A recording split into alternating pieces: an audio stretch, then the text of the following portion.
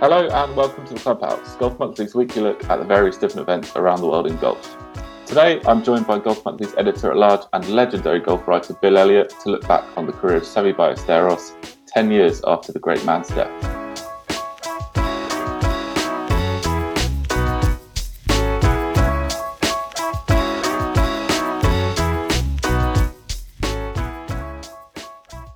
Hi guys, Justin Rose here and welcome to the Golf Monthly Clubhouse podcast. The Clubhouse is brought to you by Titleist, the #1 pool in golf. For more, visit titleist.co.uk. Hello and welcome to the Clubhouse. I'm Elliot Heath and we've got a slightly different episode for you this week. I'm very, very delighted to be joined by Bill Elliott, legendary golf writer, and hopefully we can chat a bit about Seve, unbelievably 10 years on since the great man's death. So, a pleasure to be joined by you, Bill. How are you? Well, as you may have heard, because I tell everyone in the hope of getting sympathy, I'm 4 weeks past having an operation for a total knee replacement in my right leg. So I've been. I'd like to say it's great fun, but at the moment it's not. But hopefully it will all be worth it in the end. Yeah. Have you been able to watch some golf though? Yeah, bits and pieces. Although there's not that much that interests me at the moment. Yeah, I really enjoyed your columns through the Masters. Oh, thank you. Really nice Justin Rose one. Unfortunately, he didn't get the win. No, he didn't. But he's won so much, Justin, in so many other ways. Obviously he's won the US Open, he's won lots of other things, Ryder Cups, and all the rest of that. But you know what he's won most? He's run the race to be a decent human being, which he was when I first met him when he was a 17-year-old. And he remains now that he's a 40-year-old or whatever he is at the moment. So, good family, lots of money, nice guy, nice wife, nice kids, so who cares about the Masters, really? Yeah. Before we chat Seve, Bill, do you want to just give the listeners a little introduction to yourself? I'm sure many listening know who you are, but for those who don't. Yeah, certainly. Yeah. Well, my name's Bill Elliott.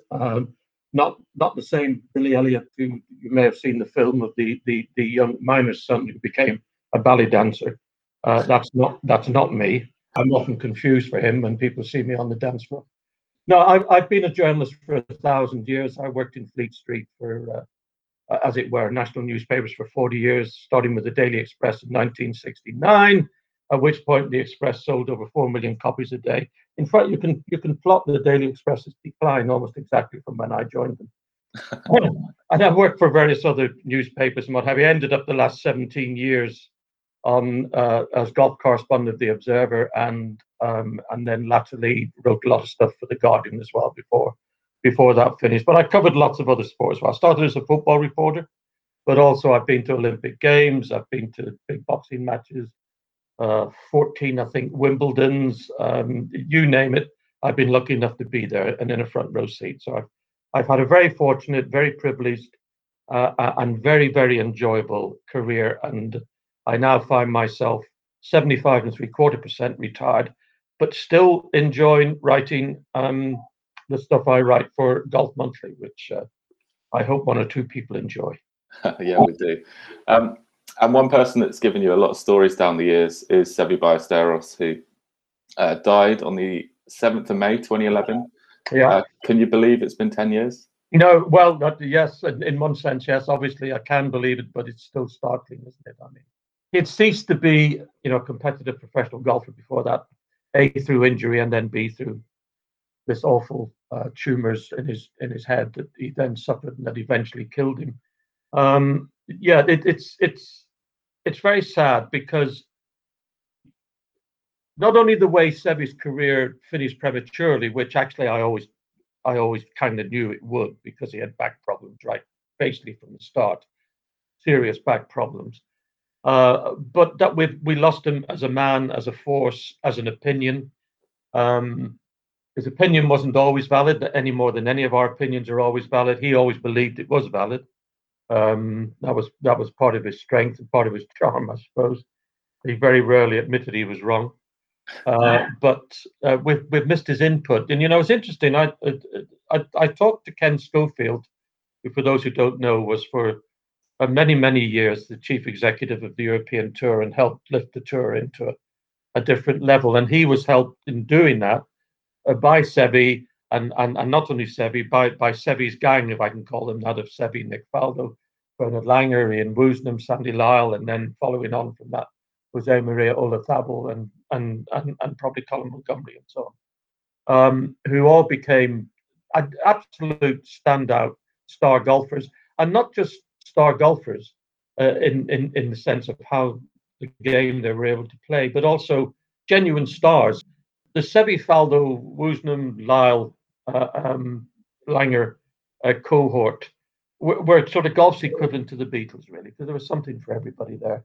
But Seve was the leader, and the path that he knocked through the jungle, as it were, of professional golf at that time, particularly in America.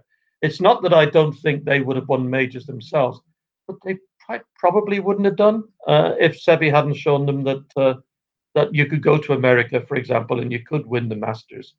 That gave them the belief, because every now and then, obviously, they were beating Seve on the golf course on the European Tour.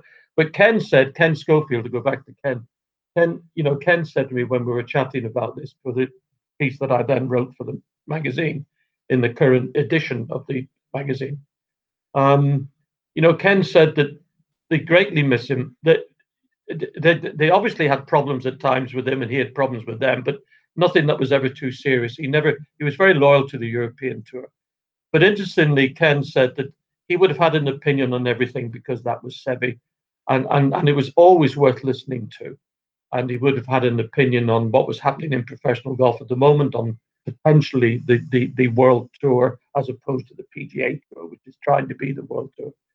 And also Ken, most interestingly to me, said that he himself believed that Seve would have had a second go as Ryder Cup skipper, and certainly Ken himself would have backed that if Seve wanted to do it, which Seve would have done. So, long answer to your question. Yeah, God, that'd be fantastic. So you started in '69? Did you? Seve turned pro in '74. Started winning, I think, sort of '75, '76. Yeah. Do you remember a young Seve out on the European Tour, and you start covering him? Well, not really, because I didn't really start covering. I didn't start covering the European Tour until 1979. So I was essentially I was bound up in covering football. I was based in Manchester, so it was Man United, Man City, Liverpool, Everton, Bolton Wanderers, Stoke City, who were in the old First Division in those days, and my own club and team, the beloved Preston North End. So I wasn't. I'd only just started playing golf. And not obsessively. It was just something that some guys in the office did, and they invited me along. And so I'd only just started playing golf, and I didn't have, other than the opens and the things, the Masters, the majors, didn't really have a huge interest in the game other than playing it. So I wasn't aware really of Seve Ballesteros until 1976, when at the Open Championship that year at Royal Birkdale, the Daily Express decided that I would be part of the Express's open team, as it were. I think there were about 5 of us, and I was at least number 5 in the rankings. I was the go and get some coffee, Bill, will you, or whatever. I was that guy. But on the I think it was the first night I was over in Southport on the Monday night. I went to a restaurant, and I'd been invited to join a couple of guys who did cover the European Tour, who went round, freelance journalists. And one of them, a really good guy and good journalist called Gordon Richardson, was among them. And we were in this, I can't remember the name of the restaurant, but a restaurant in Southport. And as we were sitting there, 3 or 4 of us, in walked these 3 or 4 or 5 Spanish golfers. To be honest, I didn't know any of them, but it was Manuel Pinero, Jose Maria Canizares, and a couple of others, and this young good-looking guy. And they all knew Gordon, so there was hello from Gordon. And then Gordon introduced me around, said you should meet, and da. And it came, and he said, this young guy said, keep your eye on him because he's going to be great. Seve didn't speak much English at all in those days, but anyway, we shook hands and said hello. And I thought, I just thought, nice decent-looking young guy he was. I said something to him about football just to try and make a contact, and he managed to get over that he supported Barcelona. And he then made it.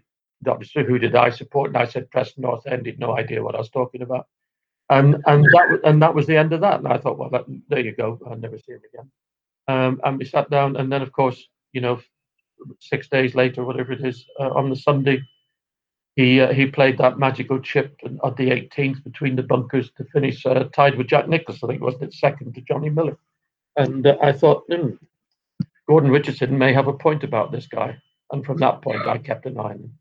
Yeah, and then 3 years later, he won the Open itself. He did, yeah, at Lytham, just down up the coast, as it were, at Lytham St Anne's, Royal Lytham. And that was wonderful. It was wonderful to see him do it. That was the famous car park thing where he hit his ball. It wasn't a car park. If it hadn't been the Open, it was just to the right of the fairway on that hole. But it was where they were parking cars that because it was pretty 50 yards wide. So they didn't think anybody was going to go in it. But of course, Seve did, and then got a drop from under a car, I think, or whatever. But it wasn't ridiculous. But he knocked his ball in the green, and of course knocked the putt for a birdie. And I watched that, and then I thought he's going to win this. So I went out and stood at the 18th green, behind the 18th green, where because I had the right armband, got privileged access. Found myself standing next to a guy called Willie Whitelaw that you've probably never heard of, but Willie Whitelaw was a very senior Conservative politician. I think he was Home Secretary at the time. So he and I stood there chatting about this young guy coming down, playing, and Seve approached the green. Whatever, I can't remember now, but he had 2 shots at least ahead of who was it? And from the applause, and Seve's sort of in a modest way. And as he stepped onto the green, the applause was dying down, and a broad Lancashire voice shouted out, "Ole!" in a broad Lancashire accent. And Seve started laughing, as did all of we. And then he held the putt that won the Open, and at least 3 of his brothers, the several Ballesteros brothers, at least 3 of his brothers came hurtling onto the green to, grab hold of him. The media secretary of the RNA tried to stop them, but it was a waste of time. Seve started crying, and it was just wonderful scenes, and it was the start of a glorious adventure for Seve. Yes, for European golf. Yes, for European golf fans. Yes, and especially if you were, as I then was becoming, or shortly after totally became, a golf writer. My timing, accidentally, was brilliant. I grabbed hold of his coattails and off we went. It was wonderful. Yeah, so back then you would have had much better access to the world's best players than we do now. Yeah. Were you straight back to his house for like an after party after that, or did you get a really nice solo feature interview with him? What was the sort of access like? Oh, well, no, I didn't get any invite back to whatever house they'd rented for that week, the several Ballesteros brothers. And it was a difficult interview because he his English at that point had improved from 1976, but he still wasn't fantastic. But no, I was just in the main interview room with 100 or so other journalists talking to him. But at that point, you really didn't need it. It was the way he looked, the way he played, the way he strode, the way he conveyed emotion to the crowd, whether it was pleasure or irritation at himself for playing for him a poor shot, elation, disappointment. He embraced and involved the crowd in that. And so the crowd that was following him, and the crowd had grown all week, to become the biggest crowd, was going with Seve Ballesteros. This new, I mean, he was a rock star, and they became one. The crowd and Seve became one, and the crowd and Seve was always one after that. certainly wherever he played in Europe, and to a large extent, to a surprising extent, in the United States as well. Many of the other players in America resented him coming because he was too good, but the better ones didn't. They recognized the quality of him, and a lot of the American crowd, I have to say, especially American women, were very much on his side from there. So no, there was no great Elliott exclusive following him. There were quite a few exclusives over the years that followed as we grew to know each other and became friends. Yeah, another great reason why he probably had such a good relationship with the fans as well is because he was hitting his golf ball into the fans Yes, quite often, no, wasn't absolutely. he? Hitting those miracle escape shots from the rough or wherever he was hitting his ball. Yeah, in many ways he played, well, not the same golf as you, because you're a very good player, but the same golf as me and many, many, many other golfers, where we find ourselves in the trees or in the bunkers or in behind something on a too regular a basis. And Seve did that too, but he then played shots that, Jack Nicklaus said were from the golfing gods that he'd never seen before. Never seen somebody with the audacity to try it, never mind somebody with the skill to try it. So there was a common bond. You watch some players and they're brilliant down the middle of the fairway, onto the green. They hold the putt or they take two putts, whatever it is, they move on. And they win lots of things, or they finish second, third, fourth, or whatever. But are they interesting to watch? Yeah, a bit, but not that much.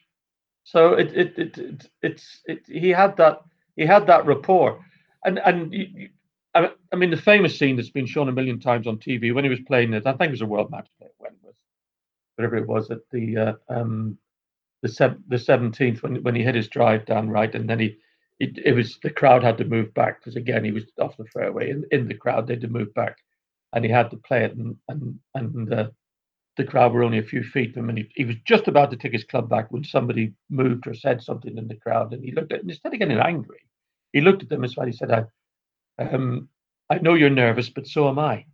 So, Yeah, amazing line. See, it was them. It wasn't just him. It was him and the crowd and him. They were one body. They were one body.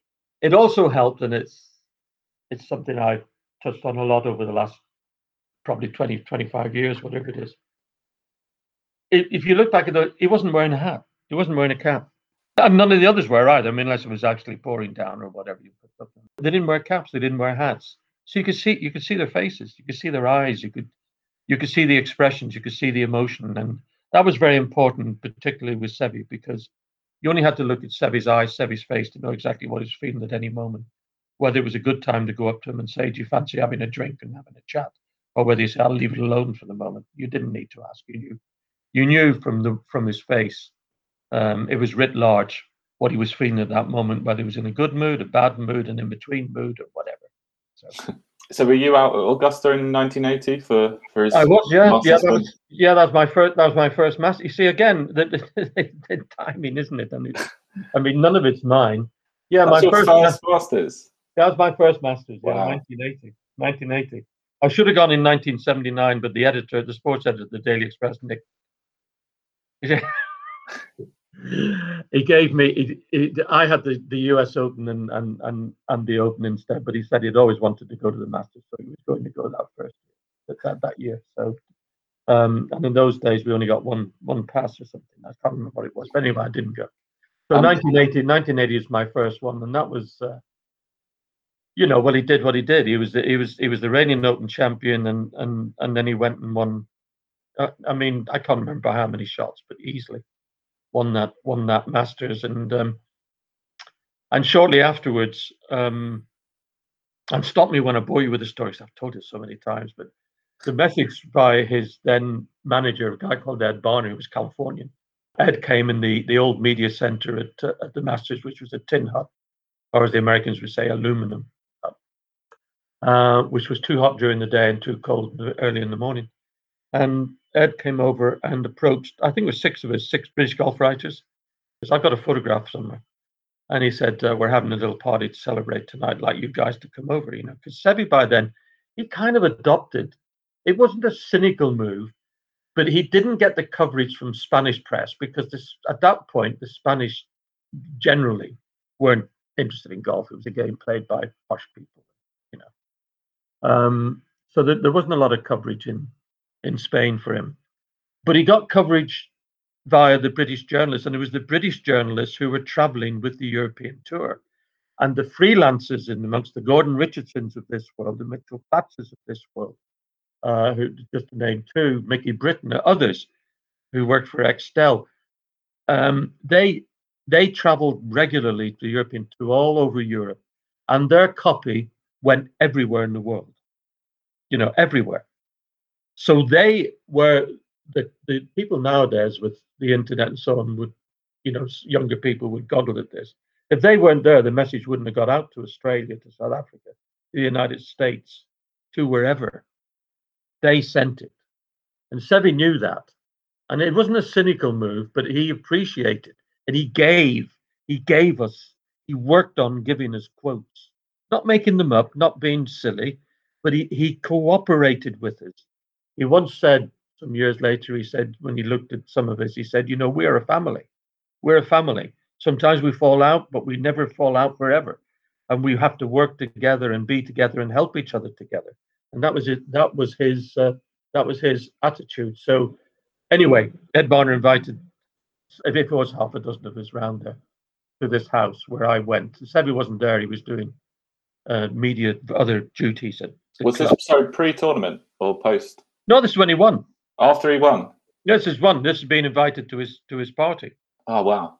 To celebrate. So we went to this house, six of us, and there were already, his brothers were there, a couple of other, a doctor, I've forgotten his name now, he was a very good friend of mine, of his, Spanish doctor, and some other people. So there were about a dozen people there when we arrived, but no Seve. So anyway, Seve then arrived, and he arrived, he had his, by then he had changed and what have you. He had his green jacket on, he had a white shirt. So he'd done something formal, I don't know what his lovely white shirt on, and an Augusta national tie. His hair was gleaming, and he just, without turning this into homoerotica, I mean, he was a very good-looking young guy, and he just looked $1 million, and he looked at $2 million that night because he was so happy. He was full of joy and adrenaline and everything else, and he came over and talked, and he said, and I was saying, well done, and yeah. And I knew him better by then. We still weren't close friends or anything, but I knew him better. And I said, by the way, I said, you look fantastic. I said, if you were a Labrador dog, your nose would be very wet. You're really healthy. And he looked at me, and he couldn't work that out, but he knew what I meant. And he said, you think I'm healthy? You think I'm healthy, huh? I said, yeah.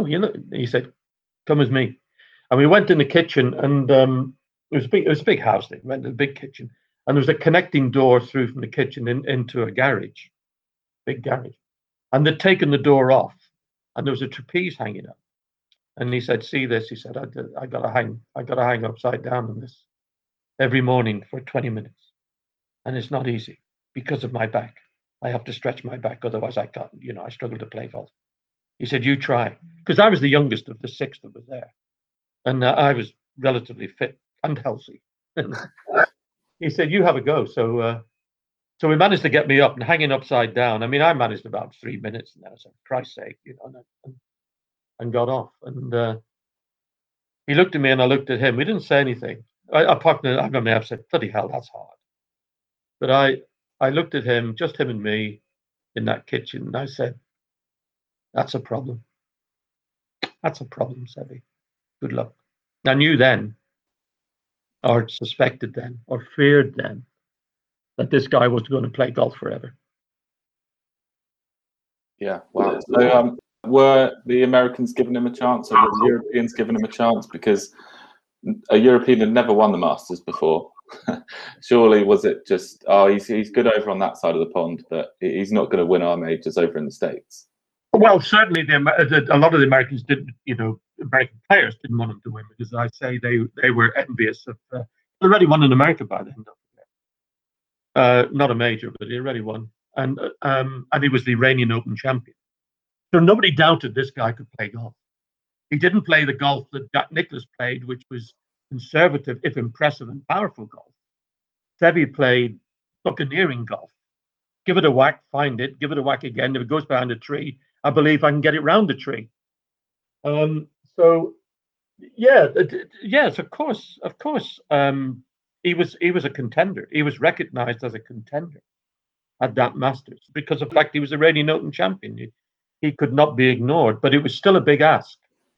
It was still a huge ask. But the golf he played that week was astonishing. And when he was a few holes from home, as it were, on the Sunday, Jack Nicklaus came in for a chat with us, and the chat was mostly about Seve because clearly he was going to win it. I can't remember how many shots ahead he was, but he was a significant number. It was going to have to be total disaster. So he was stitched on with a few holes to go. And somebody said to him, "What do you think?" He said, and Jack was extremely complimentary about him. And at that point, Jack had won 5 Masters. And somebody asked him if he was surprised. He said, no, I'm not surprised. He said, because this course, more than anything else, calls for imagination at times. And he has the biggest imagination in the world, basically, when it comes to playing golf. And then the ability to carry it out. It's the shots you save that win you a Masters rather than the ones you don't. And he then said he will win more Masters than I've won. Wow. Not for the first time, Jack was wrong.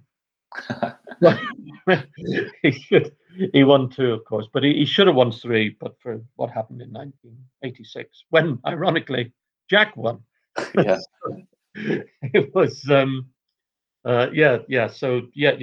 he was a contender in every time he teed it up, wherever he teed it up, in whatever competition, anywhere in the world. At that point, Severiano Ballesteros was recognised as a serious contender. Yeah, and then obviously he went on to win again at Augusta in '83, then won the Open in '84 and '88. I guess you knew him a little bit better as the years went on, and went to some pretty cool after parties. Yeah, we had some good times. He didn't do enormous celebrations because Seve didn't drink much. He would maybe have he liked a glass of Rioja and maybe an occasional beer, but he wasn't a big party guy. He wasn't like and I don't mean this in a bad way. He wasn't like a Darren Clarke who you knew was going to go all night. He involved us. He involved us. Not just me. He involved some others as well.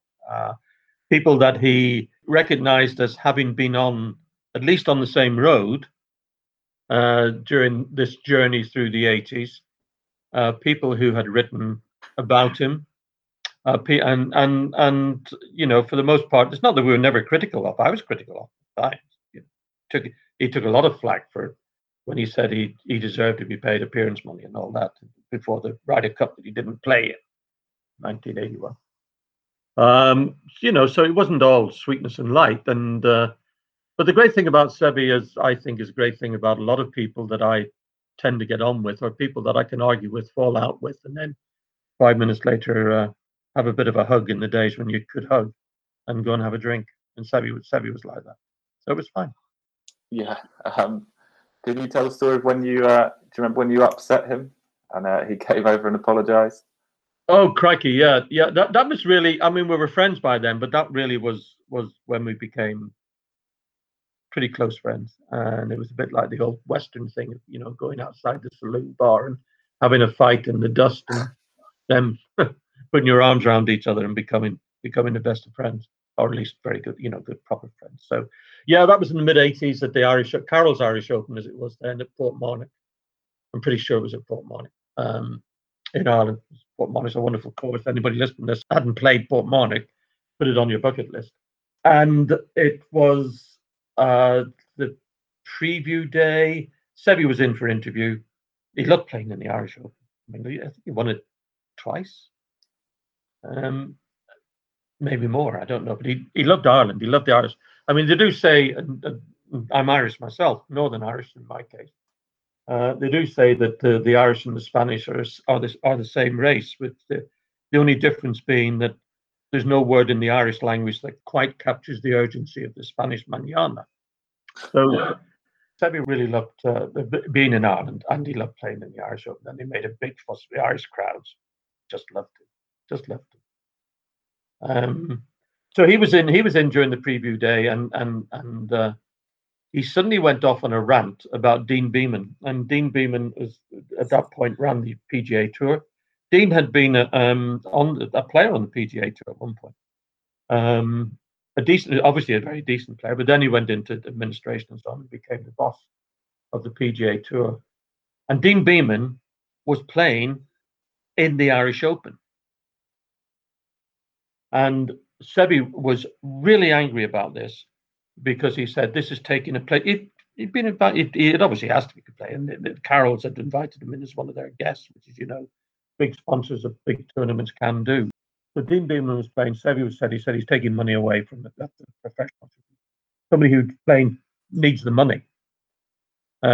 Should be playing in that place. So he ranted on about this, and I knew that this was just the latest episode in it, because there was a big battle between him and Beman on how many times Seve was able to go over to America to play in the PGA Tour, because he never deserted, if I use the word deserted, he never deserted the European Tour for the PGA Tour, but he wanted to play in America and he wanted to play certain events. And then Dean Beman wouldn't allow him to play in that if he didn't play in some more, which meant he couldn't play in events on the European Tour. So there was an ongoing disagreement between these two men. And that's culminating in Seve doing this rant at this Irish Open. So he then left. Just thought, well, that's a nice little preview piece for everybody. And he then left, and I left with him and walked beside him. And he had a security guard with him just to keep people away. And he was still angry, because he got very angry. And he said, "Yeah, what do you want?" And I said, "I just wanted to talk a bit more about Dean Beman." And he stopped, and his face, he screwed up, with anger. He said, "Why are you asking me about Dean Beman? Why I go to sleep and I dream of Dean Beman. I wake up and the first face I see in my head is Dean Beman. This man I cannot get rid of. Why do you fucking ask me about it?" And at that point, he curled up his right, fist and pulled it back. And I thought, "Oh, cracky, I think he's going to hit me." And the security guard obviously thought so too, because he stepped away to give him a better swing. And he looked at me, and I'm thinking, he's going to hit me, but what a bloody story this is going to be. Silly things you think. I wasn't looking forward to it, but I thought this may get the front page lead. Yeah. So he's banged up in jail for the night. Anyway, he obviously had a second thought and thought better of it, and but then just strode off, pushed me aside almost, and strode away. That was it. And the security guard just looked at me and followed him. So that was it. I thought, well, we had a burgeoning relationship, in terms of friendship outside of just being a journalist and a professional sportsman, which I was, very happy about. But I thought that's the end of that. That's the end of that. To hell with him anyway, And the next day he shot whatever 68 or something. If not in the lead, he was in a couple of shots in the lead. He came in for interview, and I thought, well, I better listen to him. So I sat at the back and didn't say a word, didn't ask anything. And he finished his interview, and I got up to go out. And all the other journalists were getting up, and then I heard this voice saying, "Bill, Bill, Bill." I turned around, it was Seve coming towards. The other journalist sort of stepped aside. He came up to me, and I thought, oh, here we go again, right? So I said, "Yeah, what do you want?" And he said, "Well, I want to apologize for yesterday. I'm very sorry. I should never speak to you like that. I'm very, very sorry." And he clearly was. And suddenly I felt sorry for him. So I said, "Oh, don't worry. My wife speaks to me like that all the time." And he came in very close, and he said, "This is all right for your wife, Bill, but not for me. Never for me. Please forgive me." And we embraced. And that was the beginning of a genuine, proper friendship between us, which lasted until, sadly, his death.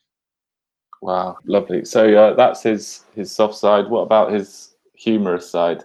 Any jokes or funny stories? Yeah, he was very well. The funny story is not really. We're down at Saint Pierre for whatever event was being in Chepstow, which European tour event was being staged there at the time. I forget what it's called. And we were all staying in the hotel there at Saint Pierre, which was a Marriott, and I think probably still. I don't know if it still is, but it was a Marriott Saint Pierre. And so, some of us journalists were staying there, a few of us anyway, and the players, most of the players, the ones that could afford it, were staying there. So, and Seve had Carmen Botan with him, who by then he was engaged to.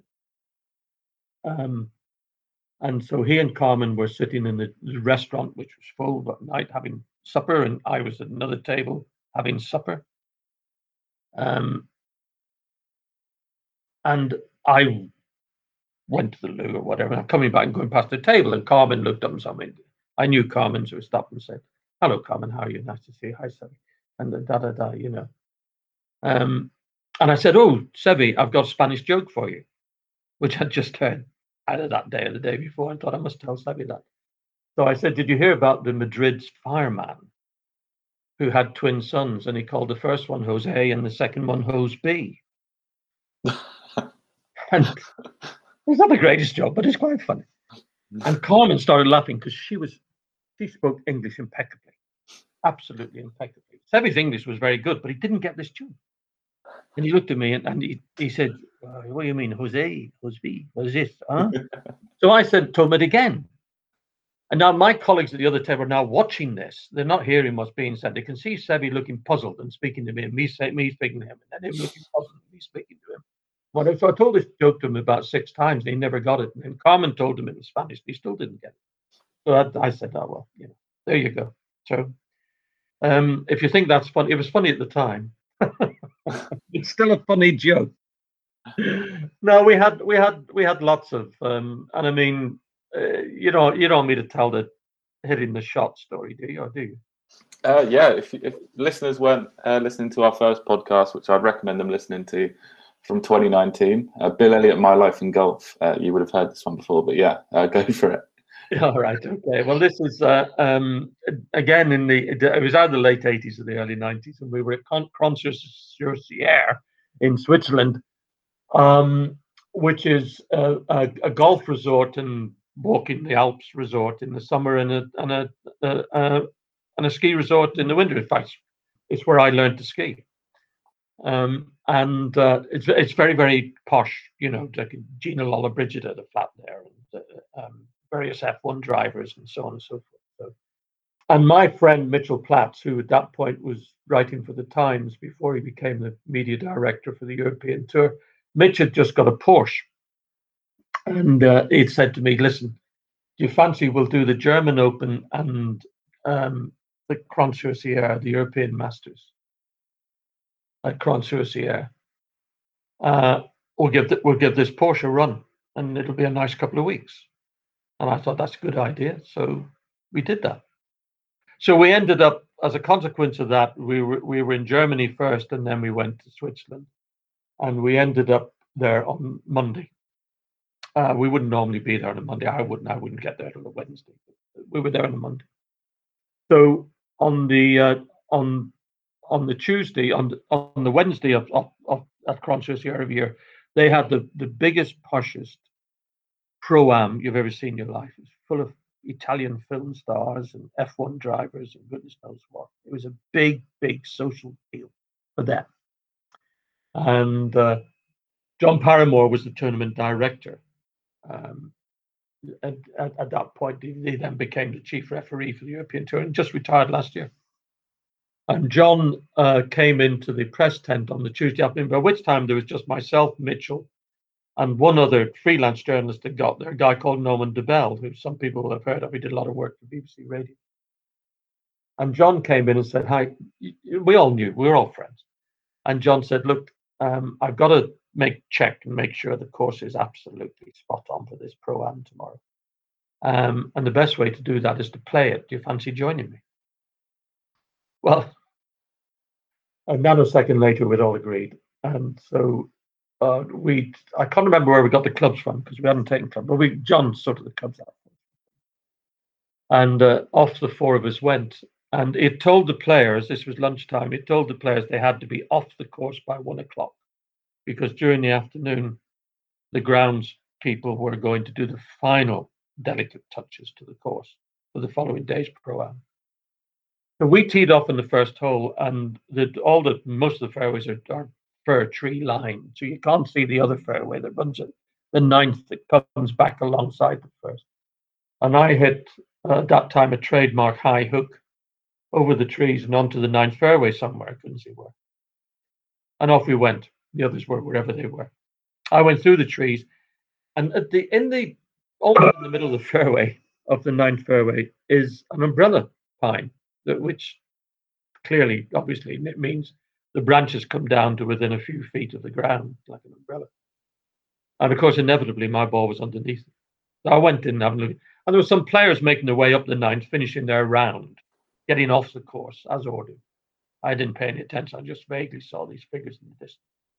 And I was looking at it and thinking, what the hell do I do here? For some reason, I had a 5-iron in my hand. I have no idea why. And I'm looking at this thinking, well, I'll see if I can chip it between those trees. That must be what I was thinking. And get it back maybe onto the other fairway if there was some kind of gap. I couldn't see one. I was going to try. And suddenly I heard the voice behind me, Bill. And Seve ducked under the branches.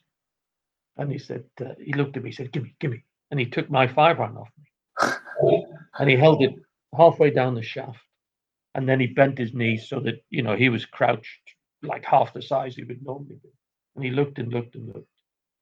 And then he took a swing because it was constricted onto the tree, and he hit the ball. And I swear to God, it was about 170, 180 yards if you paced it out from the first green, but you couldn't see it. And these pines were like 50 feet high. And I'd stood outside while he hit this, outside the pines while he hit the branches while he hit this shot. And the ball took off vertically as though he'd hit a wedge, and went up over the trees, almost in a straight line from where. And as it went over the trees, it turned 90 degrees left. Honest to God, I swear.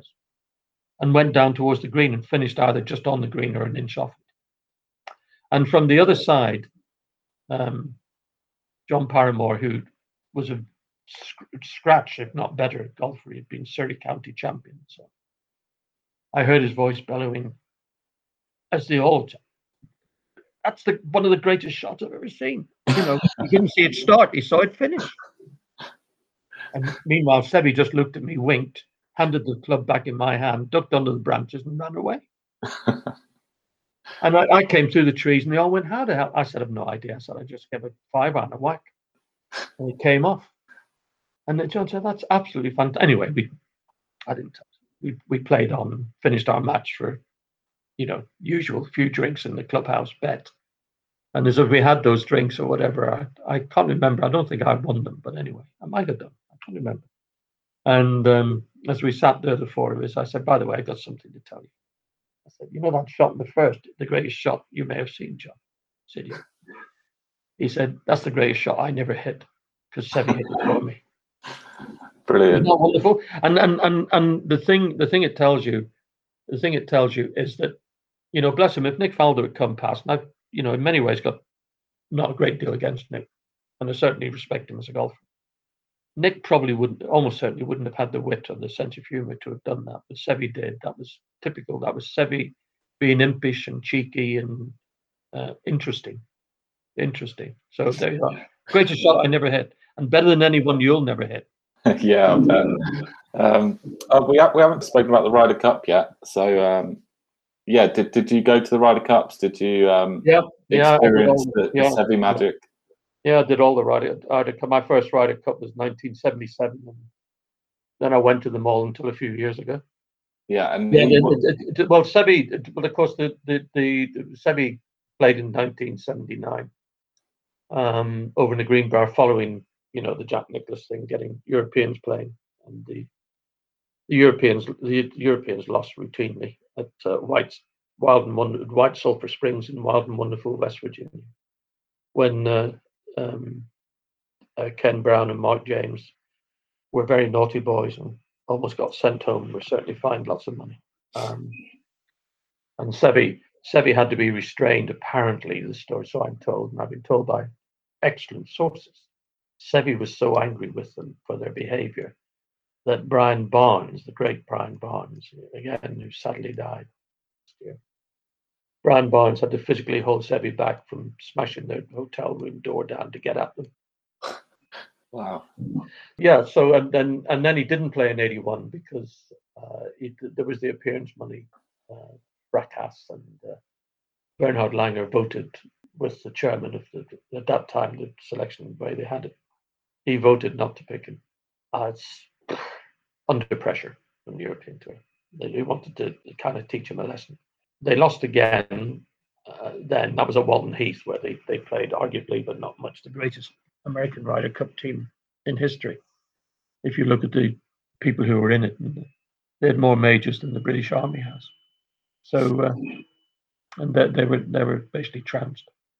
So then the European Tour by then was becoming a much more authoritative voice within the Ryder Cup administration, which hitherto had been really within the gift of the PGA, the Professional Golf Association, the club. So they said, look, we need to do something radical here. And they went to Tony Jacklin and asked Tony if he would skip with them. And Tony said yes on several conditions. One of those conditions was Seve Ballesteros played. No matter where he was in rankings or anything else, Seve Ballesteros played in the Ryder Cup. And no one was going to argue about it. And they agreed. And Seve played. And that was over in America, in Florida. And we narrowly lost. Where Seve played another one of his greatest shots ever, which was a 3-wood out of a bunker that sadly wasn't captured on camera. But Fuzzy Zeller, who was the player he was playing in that Sunday singles, said he had never seen a shot like it, because he was 200 and something yards from the green. But the ball, most of us would have had to have taken it most to 9-iron to get it out because the bunker was deep in front of him. And Seve not only got it up and got it out, he got it 200 odd yards onto the green. Zeller was just amazed, just absolutely flabbergasted as to how this guy did that. And it was at the end of that Ryder Cup that when there was most of the players were sitting slumped in their dressing room, locker room, whatever, knowing they'd come close. And Seve went around them all, gave a rousing speech and said, no. Today we win, because today we showed we can win, we can beat them, and we will beat them next time. And next time was the Belfry, and 1985, and the best Ryder Cup I've ever been at. And when they won, and there were lots of leaders that day. Seve was certainly one of them. That week, I should say, and he was in tears. He was in tears at the end. We were all in tears because they had Concorde do a low flight over in Dippett's wings while the military band was playing Land of Hope and Glory. So if you didn't have tears in your eyes, then you never would. Not that Seve knew what the hell Land of Hope and Glory was, but he was just crying with joy. He was just emotional, and he wasn't alone. Sam Torrance was cried for us all. Wow. Yeah. So what do you remember about that week then? Just the momentum, the tide, the feeling that this is going to work. On the first day, the Sandy Lyle refusing to give Craig Stadler, maximum a 2-foot putt on the last that would have halved their match in it. I can't remember his foursomes or 4-ball, but anyway.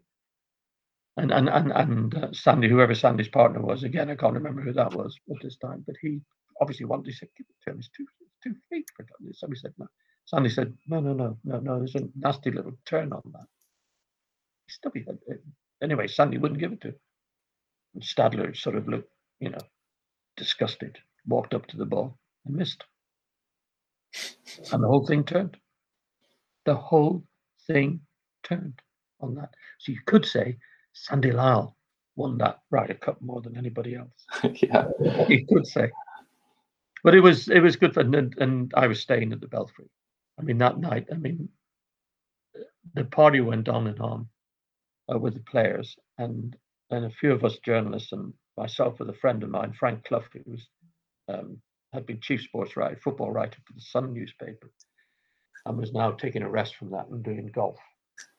And we went in the snooker room, play some snooker, and which was great because one frame would take us at least 4 hours, and that'd be time. So we were halfway through this 4-hour frame, and suddenly the door smashed open. In the snooker room at those days, anyway, at the Belfry was next door to the swimming pool, and the door swung open, banged open, and Sam Torrance, who I think may have had a couple of drinks. Sam Torrance came in and grabbed Frank Clough, because Frank was unfortunately for Frank was the nearest one to him. I was on the other side of the table, and said, "You're coming in." And Sam was in his underpants and wet, which I hadn't seen too many times before. And so anyway, he threw Frank over his shoulders and stomped off through to the swimming pool, where they all were by now, in their underwear with their wives, and they'd all been in the pool, bottles of champagne everywhere. And in went Frank, and the only thing I can remember as I ran in the other direction was Frank shouting, "For God's sake, please let me take my wallet out."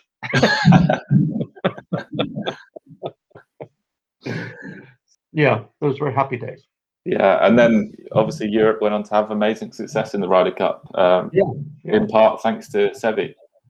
Yeah, he was the leader, and of course the relationship that he formed with Jose Maria Olazabal is without doubt the most significant and greatest, certainly from the European point of view, European partnership there ever been, and probably, and I can't imagine it'll ever be surpassed as a partnership. They were extraordinary together. They loved each other, and I mean that in a proper way, and they respected each other. They loved each other.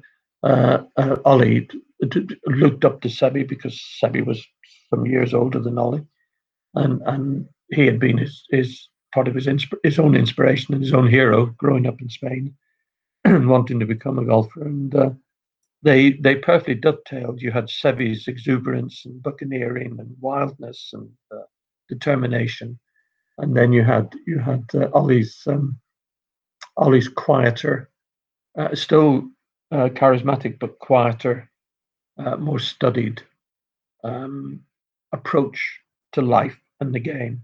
They complemented each other absolutely perfectly, and I'm not sure Ollie managed to persuade Seve not to try some of his more outrageous recovery shots, but he did manage to persuade him not to try one or two of them, which was really helpful at the time.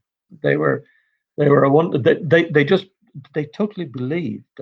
I mean, not just as a journalistic cliche. They totally believed on any given day, paired together, no one in the world could beat them. And that's a hell of a thing to take onto a golf course or any kind of sporting arena. Yeah, by far the best duo in Ryder Cup history. And we saw even last month at the Masters how emotional Ollie was getting on Seve's birthday after making the cut. Yes. They were blood brothers. And funny enough, Seve envied Ollie, which not many people realise. And the reason he envied him, because he and I were talking one day. I don't mean we weren't talking about Jose Maria Olazabal, but he dropped it. And then I was saying, but just some point, it wasn't an interview. We were just chatting. I said, well, by the way, do you have any regrets that this wasn't late in his career? But is there anything you've missed out on that you think? I mean, apart from winning more majors at that time. And Seve said, "Oh no, I tell you," he said, "I would like to have been like Jose and Jose Maria." And I said, "Why? What way?" And he said, "Well," he said, "Jose Maria had an amateur golf career, and he was Spanish amateur champion, and he something like Italian amateur champion, and something else amateur champion. Ollie was amateur champion of several countries. I haven't got them in front of me at the moment. Look them up, but." And Seve would love to have done that, but instead of which, Seve, that when he just turned 17, was pitched into being a professional golfer and trying to earn money. So Seve never knew what it was like to be an amateur golfer. He knew what it was like to steal onto the golf course in Spain and play golf and hit shots, but he didn't know what it was like to be an amateur golfer. and he would have liked to have done that because he would have liked to have won those amateur open titles because he loved winning open titles. If you look, I mean, in the piece that's in the current edition of Golf Monthly, the piece I've done about Seve, I mean, I list them. I'm not going to go through them now, but he won something like a dozen open titles, and that was quite deliberate. That's apart from the Open, and that was a very deliberate thing on his part because, as he told me, he wanted to win as many open titles as he could. The commercial titles, you know, the Mickey Mouse Rubber Duck, whatever it was, may have had a bigger prize fund or whatever. Seve loved the open title. They had history, they had tradition, they had a list of people of him, usually, you know, within the game, important people who had won them. And he said that winning an open title, you go into history and you become a member of a band of brothers. And he deliberately targeted the Dutch Open, the Spanish Open, obviously, the Portuguese Open, the German Open, the Italian Open, the French Open, the whatever. And obviously the Open. And so he regretted not being able to knock off a few of those open amateur titles as an amateur because he never was one.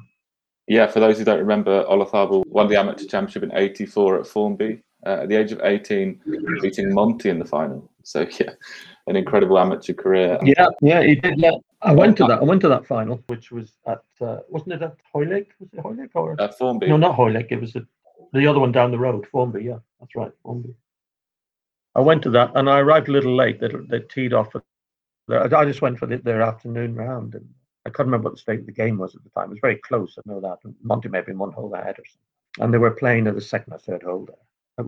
When I caught up with them on that afternoon at Formby, and as I arrived, they were approaching their tee shots, and Monty typically was in the middle of the fairway.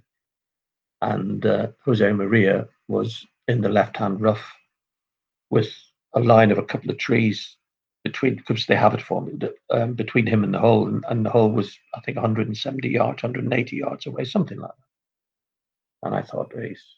And there was a wind against. I mean, and I thought, well, you know, he'd probably go down another hole here. And I saw him talking to his caddy in Spanish, and whatever, and then he took out it turned out to be a 3-iron, and gripped down the shaft, and hit this low cutting thing that started up, went sort of 20 yards left of the trees, under the wind, and then cut back and finished up 10 feet from the flag. And he holed the putt. I thought, I think he might win. And he did. Yeah, what you were saying earlier about the Opens, I guess Seve always wanted to win the US Open then, which he was never fortunate to be able to do. No, he didn't. He didn't acquit himself. I haven't got his record in front of me, but he didn't. I don't particularly remember him ever being seriously in contention on the final day in the US Open. Maybe he was. If he was, I've forgotten it. Because I went to a lot of them. Funny enough, for the one that he was in, I can't remember what year it was, but he was in high good form. And on the first day, he turned up late in the tee and got disqualified. So he found various different ways of not winning the US Open. That was probably his worst. We're not sure what happened. It's clouded in some mystery. Oh. Is all I'll say. Yeah, he was third at the Olympic Club in '87. Oh, there you go. So yeah, anyway, back to the Ryder Cup. Were you at Valderrama in '97 when Seve was captain? I was, yeah. Was that the first time the Ryder Cup was in continental Europe? I think yes. Yes, it was. Yeah, because where else has it been in continental Europe? I mean, it was in France last year, or a couple of years ago. Yeah, it must have been an amazing week and a very different feel about it. Well, it was. I knew Valderrama well. We'd been there lots of times for tournaments and also just for personal breaks and things in that area. And Seve was off his head that week. I don't mean that in a bad way, but he went from his ultra passionate into another realm higher up that emotional sphere that none of us knew existed. And he may have slept for 2 hours during the entire bloody week, but I mean that was about it. I mean, the players, who was it said to me, probably Monty, I think, maybe Monty, maybe one of the other. Anyway, one of the players said to me he said, "Tell me something." He said, "How many Seves are there here?" He said, "Because everywhere I go, another one appears." And he did. He was sad. And he got in their faces. He looked at what club you take here, and he said, "Well, I'm thinking, what do you ask me? I've got a 5. You think you're taking 4 hour and hit a low and don't do this, do that." It's the old tell him to clear off. And he was ringing. What's his face? The engineer, the mechanic rather. What's his name? Do you mean Miguel Angel Jimenez? That's the very girl. Miguel Angel Jimenez, who was his vice captain, one of his vice, and the one. His phone was regularly going at 3:30 in the morning. Seve ringing from his bedroom to Miguel's bedroom to say, "Do you think we have the right partnership here? We put Faldo with Westwood. Is this, you know?" Say, for God's sake, all I want to do is have some sleep. Go to sleep. It's a game of golf, you know. He was almost quite literally beside himself. At least he appeared to have cracked the ability to appear simultaneously in 2 different places at once. And poor old Tom Kite is a very nice, sort of rather quiet American. Smaller bloke with big spectacles and a rather puzzled look in his face most of the time. Had no chance. He had no chance. Yeah. You know, just, you know, you just put the 2 of them side by side, you know, Seve frothing at the mouth and Tom looking bemused and rather puzzled what was going on, quite where he was. And you thought, there's only one winner here. And so it turned out. After a lot of rain and delay and drama. Yeah, just looking at it, was a very close match, 13.5 to 14.5. It was a great game, yeah. It was a great. It was terrific, which is the way I like them. I mean, it's nice now that you see the record wins by Europe or indeed America, you know, winning by 5 points or more, that sort of thing. And you think, well, you know, if Europe do it, there's a small frisson that'll show them. But actually, you prefer, most of us, I think, who enjoy sport, enjoy close sporting contests. Yeah, I bet Seve was pretty nervous coming down the stretch there. He was frothing from the ears as well as the mouth. He was at one point he went past me and I gave him a thumbs up and he was looking straight. He was only about 6 feet away when he went past on his buggy. I swear to God, he looked straight at me. I swear he had no idea who it was. He didn't react at all. Yeah. He was away with the fairies. But gloriously so. Yeah. Gloriously so. Yeah, so just wrapping up, Bill, can you sort of just describe his legacy, I guess, and what he's meant to you throughout your career as a golf writer? The 2 things he's meant to me in my career as a golf writer. One is he either deliberately or accidentally provided an awful lot of very good copy for people to read. He brought a lot of other people who weren't interested in golf into being interested in the game, or at least being interested in him. I mean, for every player or every man or woman, boy or girl who took up golf because they were inspired by Seve Ballesteros, there was another man, woman, boy or girl who became interested in the game in terms of watching it or reading about it because of Seve Ballesteros. They didn't necessarily take it up, didn't have the time, didn't have the whatever, but they became interested in the game. He took it on this side of the Atlantic from being a game that was played by people who a lot of people thought couldn't play other proper games, and turned it into an exciting and sexy sport for people who were dismissing it or at least not paying proper attention to it. And that was very, very important. That's hugely important. Secondly, as we said at the start, the way that he inspired that cohort of other hugely talented players, Nick Faldo, Sandy Lyle, Bernard Langer, Ian Woosnam, and others, but those players principally, to do what they did, and therefore, under Ken Schofield's stewardship, to take the European Tour not just up 1 level, up a dozen levels. And it's rather sad to see where the European Tour is sliding now because their best players are over in America. And Seve and his pals, if I call them that, they didn't go to, yes, they played in America, but they never left the European Tour. Nick Faldo did very late in his playing career, but basically through the 80s, which is when the European Tour, and into the early 90s, which is when the European Tour grew so spectacularly, it was on the backs of their endeavors, their personalities, and the leader was Severiano Ballesteros. on a personal level, I loved his flair, loved his talent. I loved his personality. I loved loving him. I loved arguing with him. And he loved me back, and as he did with others. He was a passionate man. Um, he was an inspiration to so many. He was an irritation to quite a few. He was a rascal. Could be a rascal. He was a maverick. He was his own man, and he never thought anything other than he was terrific. And you know what? He was right. Oh, brilliant. I really enjoyed that, Bill. Thanks. So yeah, Bill, you've written something in the current issue of Golf Monthly, which is the June issue, out now, I believe. And then we've also got a really great piece with David Cannon, who's just indeed, yeah, and Dan Davis and so on, and great photographs. And the nicest thing about the piece that I've written, for me anyway, about Seve is not what I've written, but one of the photographs, the main photograph, which is a stunning picture of Seve, which I think was taken in 1983. Pretty sure it was 1983, 84. Where he's wearing a white dinner jacket, bow tie, red carnation or rose in his lapel, and he's got a golf club over his hand, and he looks, I mean, he's a film star. And it's quite a nice little story behind that, because I was on the Daily Star at that time, which in those days was a decent tabloid newspaper, not what it is now. But anyway, our editor, the great Lloyd Turner, said to me, "We'd like to get a nice picture photograph." They used to do a sort of pin-up bloke once a week, full page of Seve Ballesteros. What do you think?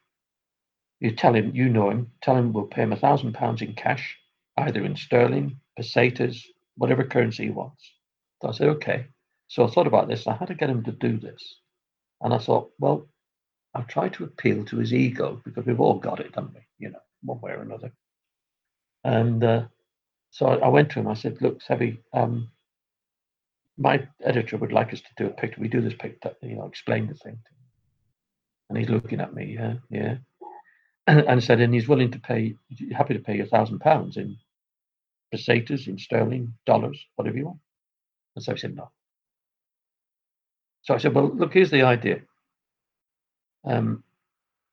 I think you're the James Bond of golf. So I'd like to dress you like James Bond. So you have a white dinner jacket, red carnation, bow tie, and maybe put a golf club of some kind over your shoulder, like it's a, walking, silver top walking cane. And he said, you think I'm James Bond? I said, I think you could be James Bond. Yeah, I do. What do you pay? I said, we would pay you £1,000 in whatever denomination you want. He said, no. I said, no, you don't want to. He said, no, I don't want the money. I do the picture. I don't want the money. And he didn't take the money. And we were playing the PGA Championship down at Prince's. I think it was Prince's in Kent. And a brilliant photographer, portrait photographer called Mark Berdelon. Mark Berdelon was engaged to do the picture. And so Mark scouted out, and I said, well, try the hotel, the Bell Hotel in Deal, which is the main hotel in Deal, and see if we can set up a room there. They didn't have a room because they were all booked out that week. But they said we could use a corner of the reception area, of the main, when you walk in the hotel, just that area. So Mark set up there with his various light things and what have you, just in a corner. And I, meanwhile, had got Seve's measurements. I'd taken a tape measure some weeks before, measured his chest and so on. So Mark had got the white jacket, the carnation, the white shirt, the bow tie, and a golf club. And I told Seve, right, we're going to do this. We'll do it on Thursday. Is that okay? He said, yeah. He was playing in the morning round. And I arranged to see him immediately after he finished that round. And he did. He came out the scorer's tent, whatever, looked at me, and there was me. He said, you ready? I said, yeah, let's go. I had my Ford Cortina around the corner. He jumped in the Cortina and off we sped to the Bell Hotel, which was about 10 minutes away.